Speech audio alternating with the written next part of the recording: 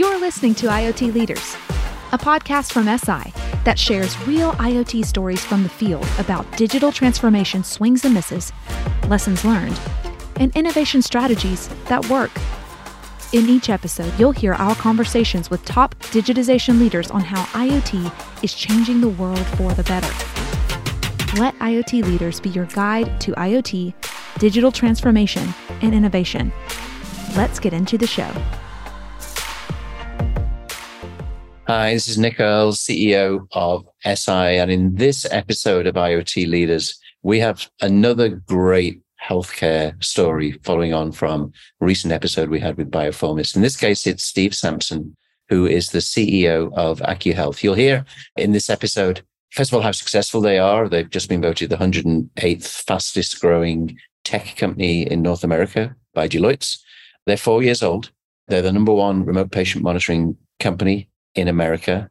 And Steve talks about his journey from the Canadian military to today, his big aha on how healthcare remote patient monitoring is actually the same as cybersecurity, which certainly I hadn't heard about. And then talks about how once he made the device simple and got the right connectivity and the technology into the device, his business exploded, in his own words, and how he's really just scratching the surface of what he can do. And the benefits that he's delivering to some of the poorest people in North America. It's sort of all in this one episode. It's a really great one. And Steve's been a good friend of SI for a couple of years now as we've been on this journey together, probably longer. So with that, I'll hand over now to my podcast with Steve Sampson, who's the CEO of AccuHealth. So Steve, welcome to the IoT Leaders podcast. Thank you for having me, Nick. Yeah, it's a pleasure to have you. And in fact, just for our listeners, just to set this one up, because I'm really looking forward to this one, Steve's company, AccuHealth, have won a couple of awards, recognition lately. They've been voted the 108th fastest technology growth company in North America, which is a big achievement. And also, they are now the largest RPM, remote patient monitoring company in North America. So, Steve, congratulations on those awards. I know you've not been going that long. That you must be really pleased on that. Thank you so much. And yeah, we're really proud of our success. You know, we're a bootstrap company. I found remote patient monitoring and I just said, hey, I think we can do this better than everybody else that was doing it at the time. And 4 years later, we're the largest company. We're the fastest growing remote patient monitoring company. We're 108th and the fastest growing companies in North America for technical companies. And that was a Deloitte. That one was a Deloitte award. That was by Deloitte. Which is it's the benchmark, right? It's a tough one. It is. You know, I used to work for PwC, and, you know, when you work for the big four, you know, they take anything that they do very seriously. So the fact that we were able to just make the board was something that was an achievement for us. And being 108 was really gave us a pat on the back, because when you run a startup, Nick, especially a bootstrap startup, you're kind of always heads down. So, you know, you don't get to pop up and really see what you've done until someone comes and tells you that you've done a good job. So it's been fantastic, and it's been a long 4 years, but it's been fun. So let's talk about those 4 years. And if I can go back to the beginning, in fact, maybe a little even further back just to get going, because I'm sure you've got everybody's interest right now. But what about Steve himself, Steve the person? What's your background and what path led you to found AccuHealth? So I get asked this quite a bit. And so, Nick, I never went to university or college. Basically, after high school, I was in a situation where I didn't know what I was going to do or what I wanted to do. So I ended up joining the Canadian military. And that was the best decision, you know, in hindsight, that I could have done, because it really took me as a immature teenager into a very organized time management individual and a soldier at the time. I had a knack for IT, and because the military at that point in time was kind of choose your own adventure, the military, it kind of got a bad rap. Everyone thinks that you go in and you're stuck in one position, and you're really not. It's meant to develop you into a soldier, but you have so many different avenues within this function to be able to move around. So I was fortunate enough to move around in IT, and I really took on cybersecurity. I found that I wanted to do something in security. So after I was medically released from the military, because I was in a pretty bad car accident, I ended up going and taking Cisco certifications, self-taught myself the way up so I could get some sort of accreditation for the stuff that I learned in the military. And I was able to get a job as a cybersecurity consultant for a firm in Toronto, building security operations centers. And from there, my career basically exploded because that was really the turning point of companies really getting into cybersecurity. And they know they needed to have some sort of logging tool. They knew they needed to have some sort of security operation component. So, I was doing penetration testing and I was helping people remediate the issues and then going into the security operation components of things. And that took me across the globe, Nick. I've worked for Accenture, I've worked with PwC, I've worked for some of the largest retailers in the world. I've worked for oil companies, I've worked for mining companies. I've been to a mine down in Zacatecas, Mexico, looking at the way that they built their infrastructure to make sure that their critical IT components were secure. And I'd been doing that for so long, and I started working for PricewaterhouseCoopers, and I was in 3 different cities every single week consulting at really large projects in hospitals and for pharmaceutical companies, you name it. And I just kind of got to the point where it's like, I'd like to do something else. I've been doing this since basically the military. And by this point in time, it's 20 years in. I'm 42 now. I started AccuHealth when I was 37, I want to say. So I wanted to do something different, and I found remote patient monitoring. And what I realized, Nick, was that remote patient monitoring is the exact same as cyber ops, the exact same business model. Instead of having really expensive cyber resources looking at a logging system, what we needed to have was nurses looking at a logging system that was able to ingest data, visualize data, and then get the information to the appropriate people, which in this case is the physicians. Steve, I've never heard that analogy before. So maybe you just double click on that, because that's actually really interesting. And we've known each other for a while. We'll talk about that. But so remote patient monitoring, which is obviously monitoring patients remotely, and as opposed to in the formal clinical environment. We'll get into that a lot. But from your point of view, is very similar to the whole issue of security and cybersecurity. Could you just unpack that a little bit for the listeners? Absolutely. So when you're dealing with enterprise cybersecurity, whether you're selling it as a managed service or you're selling where a company's building it internally, the concept is the same. You have a suite of tools that are generally ingesting information from globally or geographically diverse locations into a centralized location, and you have people analyzing it through artificial intelligence, through rule sets, through predictive analytics, and you're looking for something that is not right. And when you find something that's not right, the cybersecurity person job isn't to go remediate that. The cybersecurity person is to go contact the person who owns that asset and say, what is going on? And we work together to solve that problem. So if it's a compromise, we got to segment that device off the network, whatever it might be larger. We have to do a breach analysis. We have to call in a breach team. It might grow to quite a bit of work, but the concept is basically centralized logging all of your information, having tools to look at it, and then actioning on anything that comes up as an issue. When you look at remote patient monitoring, patients are at home. They have a device that they're taking readings on. It's coming into a centralized logging solution, which is our tool, Evolent. We have qualified people that are looking at the data coming in. We have rule sets set up.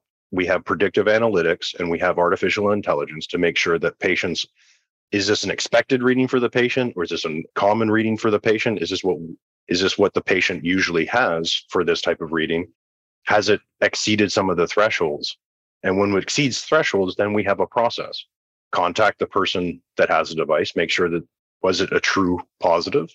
Are they actually having those issues? And if it's really bad, then contacting the physician, because they're the person that's the custodian of that patient, to make sure that they're okay. And the goal of remote patient monitoring is to keep the patient out of the hospital and in the care of their physician. So it's the same concept of cyber ops. You're trying to contain something and keep something secure or safe where they are, but allowing them to continue to function as normal or live their life as normal. So we kind of had a little bit of an unfair advantage when we came into the space, is that I've been building cyber security operation centers for a good portion of 17 years all over the world in both a managed capacity, white glove service, as well as building it internally. Yeah. So we already had the playbook. And when we walked in, we were able to build the world's first health operations center. We had a tool based off of cybersecurity tools to analyze and alert on readings. The biggest thing that we had, Nick, or we didn't have, were devices that were reliable for patients to use. So that last mile connection into us. And that's what led us into SI is Right.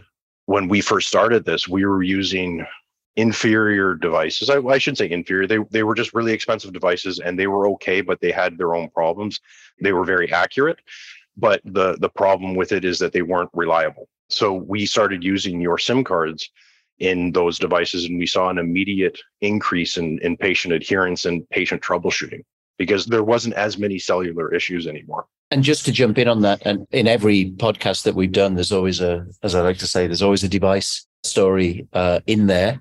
And so we've got to this part of it really quick, and we're going to go into the business model and the problem that you solve. So we do it in the reverse order that we normally do it. But yeah, when you say reliable, and that's when we first came into contact, your definition of reliable is that people make a lot of claims, don't they? They say, oh, our SIM card connects to lots of networks, hundreds of networks, and, and it's all about cheap data and whatever. But the reality is when you really use them and you kick the tires, because of combination of factors like the complexity of the device, the firmware, battery devices, resets, power saving, switching between networks, roaming agreements, permanent roaming not being allowed. I mean, there's a whole plethora of things, which means in practice, they're not reliable in the sense you don't get anywhere near, you can't hop between networks seamlessly. It doesn't auto hop between networks, and it actually doesn't give you anywhere near 100% connectivity, which for your use case, it seems to me, is absolutely critical. Yeah, well, when you look at what we were doing, or what we do, is we have patients that are in very remote locations in the United States, and they have health issues. They have heart failure, they have high blood pressure, they have diabetes, weight management issues, or all of the above. So these patients, and where we really cut our teeth, Nick, and I didn't know this until a couple months ago, that if you're starting healthcare in the United States, you either start in Texas or Florida. And if you can make it in Texas or Florida, you can make it anywhere. And we cut our teeth in Texas and Florida. Florida is our second state we moved into. But where we really cut our teeth in Texas was in a county called Starr County. And Starr County is the poorest county in America. And it also is the highest county with blood pressure and diabetes issues because people can't afford the best food. They can't afford the best care. So they eat junk food, and they're large. They're large people with health issues. Yeah. And so these patients are Medicare patients. So they're 65 years and older, and they're Medicaid. So we call them dual eligible. So that means they have two insurances, and there's a special program in Texas that if a patient is dual eligible and has met certain conditions, they can be on this, what is called telemonitoring, the Texas telemonitoring program. And that's where we started. And when we first started, and I said we were using these devices that were great, they're good, but the SIM cards that were coming with it just weren't connecting properly. So when we're working with these cities that this really poor county, as you can understand, if it's a poor county and there's not a lot of money into it, there's not a lot of infrastructure, so you don't have a lot of options. So we were struggling on getting patients to take readings with their devices. So we were the first RPM company to use FedEx to deliver our devices. Our competitors at the time were sending nurses to the person's home, which you can imagine you can't scale a company like that. Our competitors were forcing the patients to take their readings, which is, that's not a comfortable situation to be in. Our model was, we're going to FedEx, we're going to get the most reliable devices we possibly can, and we're going to teach the patients over the phone how to use the device. And they're going to use the device if they want to, and if they choose not to, then that's the patient's decision. Where we found that patients really didn't want to do the program wasn't that they don't want to take their readings every day. It's that they don't want to deal with the troubleshooting of devices every day. Yeah. So as soon as you're troubleshooting with something every single day, device easy, you solve the problem by making the device easy. Yeah. So we had some of our competitors are using cellular devices with SIM cards that didn't work. Some of our competitors, and it's still to this day, people are still trying to do it. They have Bluetooth or Bluetooth hubs. Doesn't work. What happens is adherence. Yeah. Excuse me. Yeah. We had a podcast, you may have listened to it. We had Milan Shah, the CTO of Bioformis, talking about that. They're solving a different problem, but in healthcare and treatment at home. But he was talking about that their generation one was device was Bluetooth, which everybody went for. And there's kind of two weaknesses in that. One is the demographic that you're talking about. Like you said, a lot of them over 65. They're not the ideal generation to make sure that the device is always coupled to the phone. And secondly, frankly, the device has to be in physical proximity to the phone, and people would wear the device to go to bed, which is what they're supposed to do, but the phone would be charging in the study downstairs. And it just didn't work. And the number of companies that we see in healthcare that started with Bluetooth and are then saying, this ain't going to work. And that's exactly what you just said as well. Yeah, Bluetooth just doesn't work. I'll say that to the day I die. It just doesn't work in this situation. I have a smart car that opens up when I walk close to it with my phone and is Bluetooth paired. And that doesn't pair properly. So, you have an expensive car and an expensive phone and it doesn't work properly. How are you going to have a device that's made in the most economical way possible, expect to pair every single time to a phone? So what we found with Bluetooth is that adherence is really high for the first month, and then they run into problems. And then the next month it goes drastically down, and you're constantly dealing with troubleshooting. And what happens is patients are bringing into the doctor's offices, and then the doctors are now troubleshooting devices instead of being doctors. So you immediately start losing business on that. I've heard some companies are starting to use Bluetooth hubs, but just like you said, proximity, they'll have a Bluetooth hub with a cellular backhaul. So you got to find a place in the home where the cellular network is good. And then you got to make sure that, that they're in proximity of it. And Bluetooth doesn't really go all that far. And they have to have this kind of like health station in their house, and it just makes things uncomfortable. So with cellular devices that everything's embedded, you're eliminating a whole bunch of stuff. You're eliminating a Bluetooth hub if you had one. You're eliminating a cellular backhaul for that device. You're eliminating the expense of that. You're eliminating using the patient's phone and the data that they would have on their phone to be able to transmit their readings. And a lot of these patients, again, being in very poor counties, don't have expensive data plans and don't want to use data unless we are paying for it. So when we got Asai and our SIM cards into these first generation devices that we were using, we saw an incredibly large increase in adherence, a decrease in troubleshooting, and an increase in doctor satisfaction. And you told me, Steve, there's so much here. You told me when we were, you've told me previously, but also preparing for this, some of the metrics that you measure your business, if I've got this right. You talk about avoidable, let me make sure I've got this right, avoidable hospital visits, avoidable hospital admissions. And so that's how you measure. You don't measure your business at the patient end, where you do, but the real benefit that you're delivering is at the other end of the value chain, because you're taking the pressure off the healthcare system. So maybe you could share some of those stats. Yeah. So this is the only business I've ever been in where everybody's the winner. The insurance companies are winning, hospitals are winning, doctors are winning, patients are winning, and AccuHealth is winning, and everyone's happy. And so why we measure avoidable hospital visits is because Medicare is an insurance company that pays for this service. So if they're not saving money, then there's no point in having the program, right? So they're the ultimate people that we need to satisfy. So we were struggling with, how do we show that the benefit to the insurance companies? How do we show the benefit to the hospitals? And so because we're one of the only companies that have a healthcare operating center, we can actually track when patients are saying, I'm going to go to the hospital because I don't feel good. And we're able to say, no, let's call your doctor, get your doctor involved.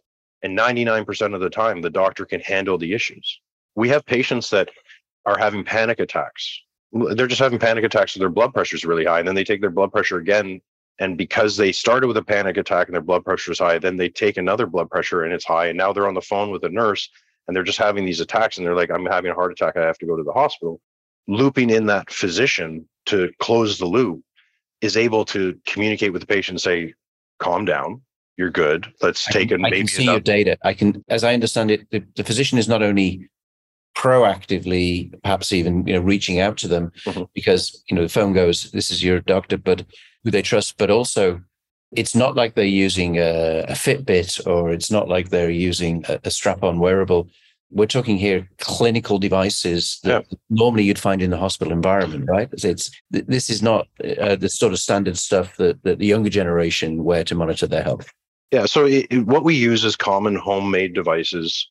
They're home grade medical devices that you'd find at a Walgreens or CVS. CDC. Yeah. The difference between ours is that it has a cellular modem in it. Right. That's it. So it's a regular looking upper arm blood pressure device. You take a reading and the readings are transmitted. So the doctor's actually able to see the readings in real time and say, hey, your blood pressure is actually not that bad, or take another half pill, or I want to see you right now. Right. Don't go to the hospital. I want to see you in my office, and I'm there. So there's a number of times that happens throughout the year. So we started recording it. And as we started recording, we started looking at what the hospitalization cost was if someone was to go into the hospital. So if someone goes into the hospital and they have Medicare, they're essentially getting billed about $13,000 for the visit. Wow. And that could turn into $100,000 if they end up staying for a very long time. So because we were able to reduce, and we're just under 10,000 avoidable hospital visits this year. And we're up in and around the $150 million saved for Medicare. So we're able to show the CMS that we've saved you $150 million, and we're just getting started. The hospitals aren't getting patients anymore that are flooding an already crowded system with something that they don't need to be in there for. The doctors are getting more touch points with their patients, and the patients are getting a more concierge level care because they're not just dealing with their doctor, they're dealing with AccuHealth staff who are able to have kind of this back end into the physicians. And then on top of that, Nick, because these devices are cellular enabled, we're getting the readings, and I'm taking those readings and I'm putting them directly into the patient's electronic health record. So the doctor has it for the history. So the next time the patient goes in for the reading, or their whatever appointment, whether it's quarterly or annually, doctor's got all the data there. Everything. So they don't need to write down anything. They know, oh, your temperature was this, your weight was this, your SpO2 was this, your blood pressure is this. A lot of people have white coat syndrome. You go into the office, you take your blood pressure, it's high because you're nervous because you're in the doctor's office. Now the doctors are actually getting blood glucose throughout the day, blood pressure throughout the day. If they measure it once or 3 times, we're putting those in. So the doctor's getting a better understanding to how you're living your life at home. And so you have a series of devices which measure these devices exist anyway. You're making them ubiquitous. You're making them cellular connected. We've helped you do that and sort out a lot of the issues that we talked about previously in the device part of the conversation. So we've worked together on that. And then you are, and your portfolio of devices is growing because there's a big field. So you see, we talked a lot about the patient benefit. So how do you persuade, and of course I'm speaking as a European, I used to live in the US, so it's different systems. I wish we had a single EHR, I tell you, in our National Health Service. But anyway, that's another subject. How do you persuade the doctors to use this service? I mean, are they the people that you have to convince? Because if the doctor recommends it, then the patients will follow. Is that kind of how it works? So we do B2B. B2C for this doesn't work. People will buy the device for their parents. They won't buy it for themselves. But really, people want to do what their doctor tells them to do. Yeah. Right. And like anyone that doesn't want to follow what their doctor is going to do, like that, you're not going to get them on the program anyway. But the majority of people want to live a healthy life. So they do what the doctor says. So what the United States, with the way their healthcare system is, whether, whatever opinion you have it on is whether it's good or bad, Medicare incentivizes the physician by paying them to render this service to the patients. So the doctor is able to earn more revenue because now they're adding a new service for their patients, and the revenue is pretty substantial because the savings are very substantial. So physicians are motivated because they're generating more revenue for their clinic, but they're also motivated because they're able to get ahead of issues with their patients. So a lot of physicians, they have to report on their scores. Like, how did I do with blood pressure? How did I do with diabetes this year? So they're being compensated for providing remote patient monitoring, but they're also being compensated. They're also getting bonuses at the end of the years from certain insurances for improving blood pressure, for improving blood glucose, and keeping people at the hospital. So that's how we're essentially having physicians sign up. Is we're saying we have the best of connected devices that are one button, plug and play, one button, easy to use. We integrate with your electronic health record. We do billing for you. We have staff because everyone is understaffed right now in the world. We have the staff to be able to be an extension of your clinic. We're able to be concierge to your patients, whether they're phoning us or they're secure SMSing us. And you're able to get better data on your patients, and you're able to review a very concise report at the end of the month. And you're able to have an educated meeting with appointment with your physician, your patient when they come in the next time, and you're able to correctively fix whatever issues they might have. And you're actually seeing your patients more often because patients that are running into issues, you can have them come in. We actually went as far as to build a request appointment button in our system, so that when that happens, when someone pushes a button, we're able to call the patient because we're in communication with them saying, doctor would like to see you. Let's get an appointment set up. So it's all about keeping patients in the care of their physician rather than going to the hospital and removing that burden that's expensive. We started at the beginning talking about you've won these growth awards. So just to put people in context, you talked about bootstrapping the company, which is amazing that you've been able to do this just from a management perspective. But also, you're not small. I mean, without giving exact numbers, because we power your devices and we help design the devices and get them certified, etc. We know that, you're already, let me just say, in six figures, and let me put that. But that's just a fraction of the market, isn't it? Because people are turning 65 all the time, and this is America's a huge place. But what you're not describing anything that's uniquely American either. I mean, maybe the way the doctors work, the EHR. But I'm sitting here, as I said, in the UK. We've got exactly the same issues: a reactive health system. It's a global problem. So the addressable market here is huge, right? It's huge within the US. It's huge. You can go to more devices. You can go sideways into more devices. You can go into more of the US, and then there's global. So it's a huge opportunity in this area. So the numbers that I see, and you got to take these with a grain of salt, but like 1 in 5, 1 in 3 people have hypertension. So I think I saw something that we just crossed 8 billion people in the world. Yeah, that's right. So there's safe to say 1 billion people with hypertension, right? Yeah. So the market it's not just contained to the United States. The reason why the United States is so much further advanced on remote patient monitoring than any other country right now is because of the insurance company and the way that that it's you've got a positive provided. Financial incentive because of the way the insurance US healthcare costs, which we all look at from abroad and go, oh my God, I can't believe it. That's what it costs to go to a hospital when ours is healthcare free at the point of delivery. We look at, but that's actually in your case turned into the incentive to people to adopt this. Exactly. And I'm Canadian, so I come from the Canadian healthcare system. Right. And I would like to bring the product that I built and very successful in the United States back home because I know so many people that need it, but there's just so much red tape to get this going. Where in the United States, because it's a free market, you can just get going. And that's why we were able to bootstrap this. People can say what they want about the healthcare system, whether it's good or bad. The United States healthcare system, everyone has their own opinion on it. Yeah. But I can decisively tell you that we are helping patients that would never have received any of this help in any of the systems, wherever they are in the world. We're able to keep people connected to their physicians that are very remote. Some of these people live 8 hours away from their closest doctor. Wow. So we're able to, because we have quite a big population in Alaska.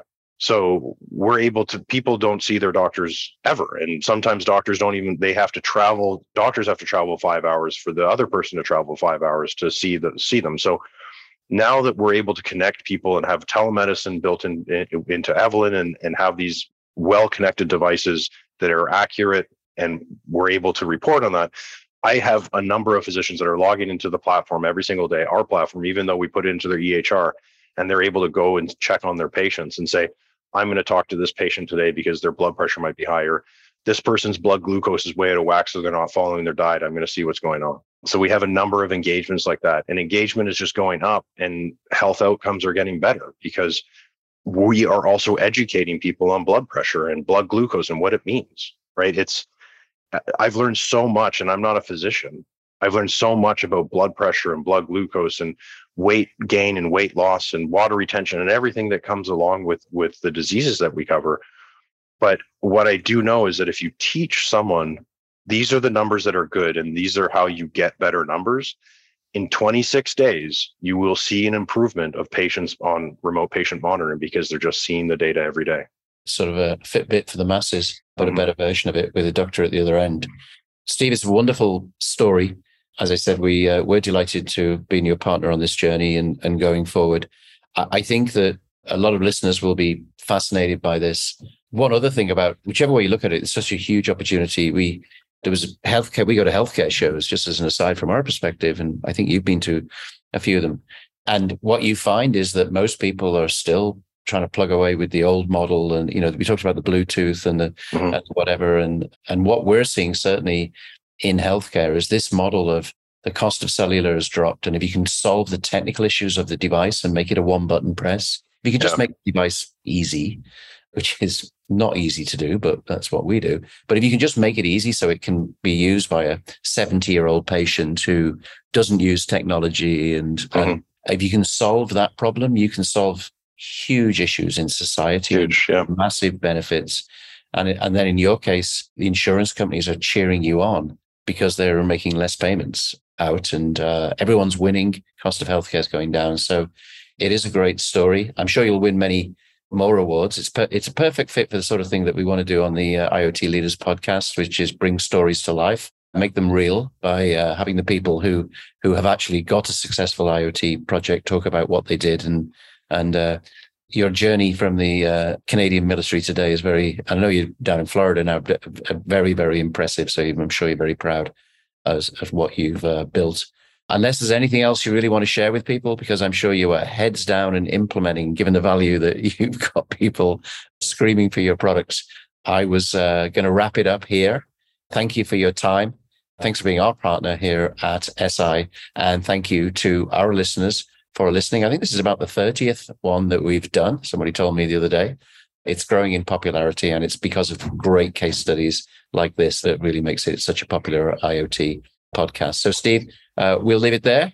And thanks very much for being my guest today on the IoT Leaders podcast. Thank you for having me, Nick. It's always good talking with you. Thanks for tuning in to IoT Leaders, a podcast brought to you by SI. Our team delivers innovative global IoT cellular connectivity solutions that just work, helping our customers deploy differentiated experiences and disrupt their markets. Learn more at si.com. You've been listening to IoT Leaders, featuring digitization leadership on the front lines of IoT. Our vision for this podcast is to be your guide to IoT and digital disruption, helping you to plot the right route to success. We hope today's lessons, stories, strategies, and insights have changed your vision of IoT. Let us know how we're doing by subscribing, rating, reviewing, and recommending us. Thanks for listening. Until next time.